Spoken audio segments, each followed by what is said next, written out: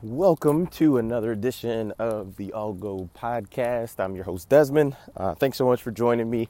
What I want to talk about today is Blake Griffin signing with the Nets.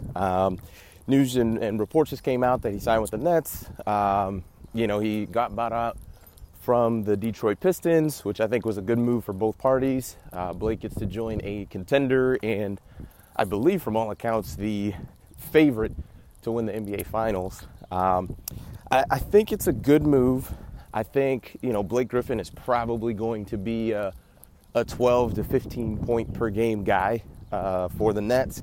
He'll probably come off the bench. I don't foresee him starting.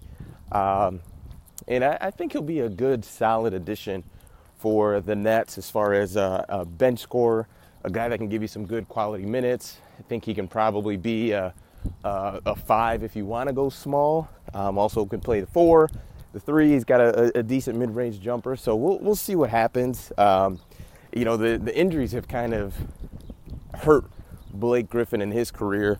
I think that he's a type of guy, even coming into the league, where he was super athletic. He's a guy that can, dunk and do all these things, but also a guy that I look at as kind of the prototypical what can happen if you don't develop your game.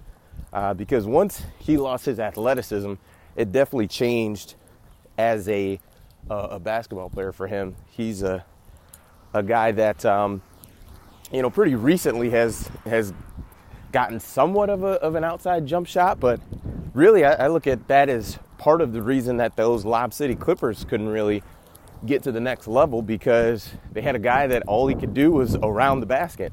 Blake Griffin never really had any low post moves, never really developed a jumper when he was in LA, and really wasn't that great of a defender. So, it's a tale for guys that are ultra athletic and just have the crazy athleticism that you have to develop your game as you get older. But even as a young player, you should want to develop your game. I look at a guy, it might be a bad example because of how great he is, but of LeBron. That was a big thing for him, was how do you defend him? And early on, it was just like sag off, and make him shoot it. Well, he developed his jumper over time and became a guy that you couldn't do that anymore. And that took his game to the next level.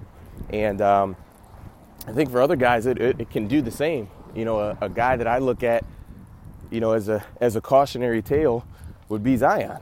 I think he's extremely athletic.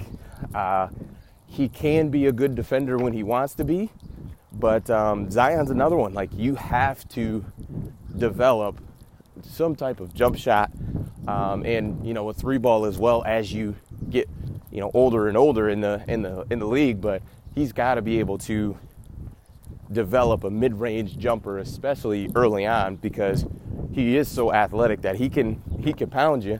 He can do a lot of things above the rim, but if you're sagging off of him, what's he going to do? So it'll be interesting to see. I think for the Nets, it's a good pickup. You definitely want as much firepower as you can. That seems to be the new name of the game with the NBA, is just load up and go all in and see what happens. So it's I think it's good signing for the Nets, and we'll see what happens with them. And I'm not sure this puts them over the top or anything like that as far as with the East getting to the finals, but I do think it does make them they're not worse for it.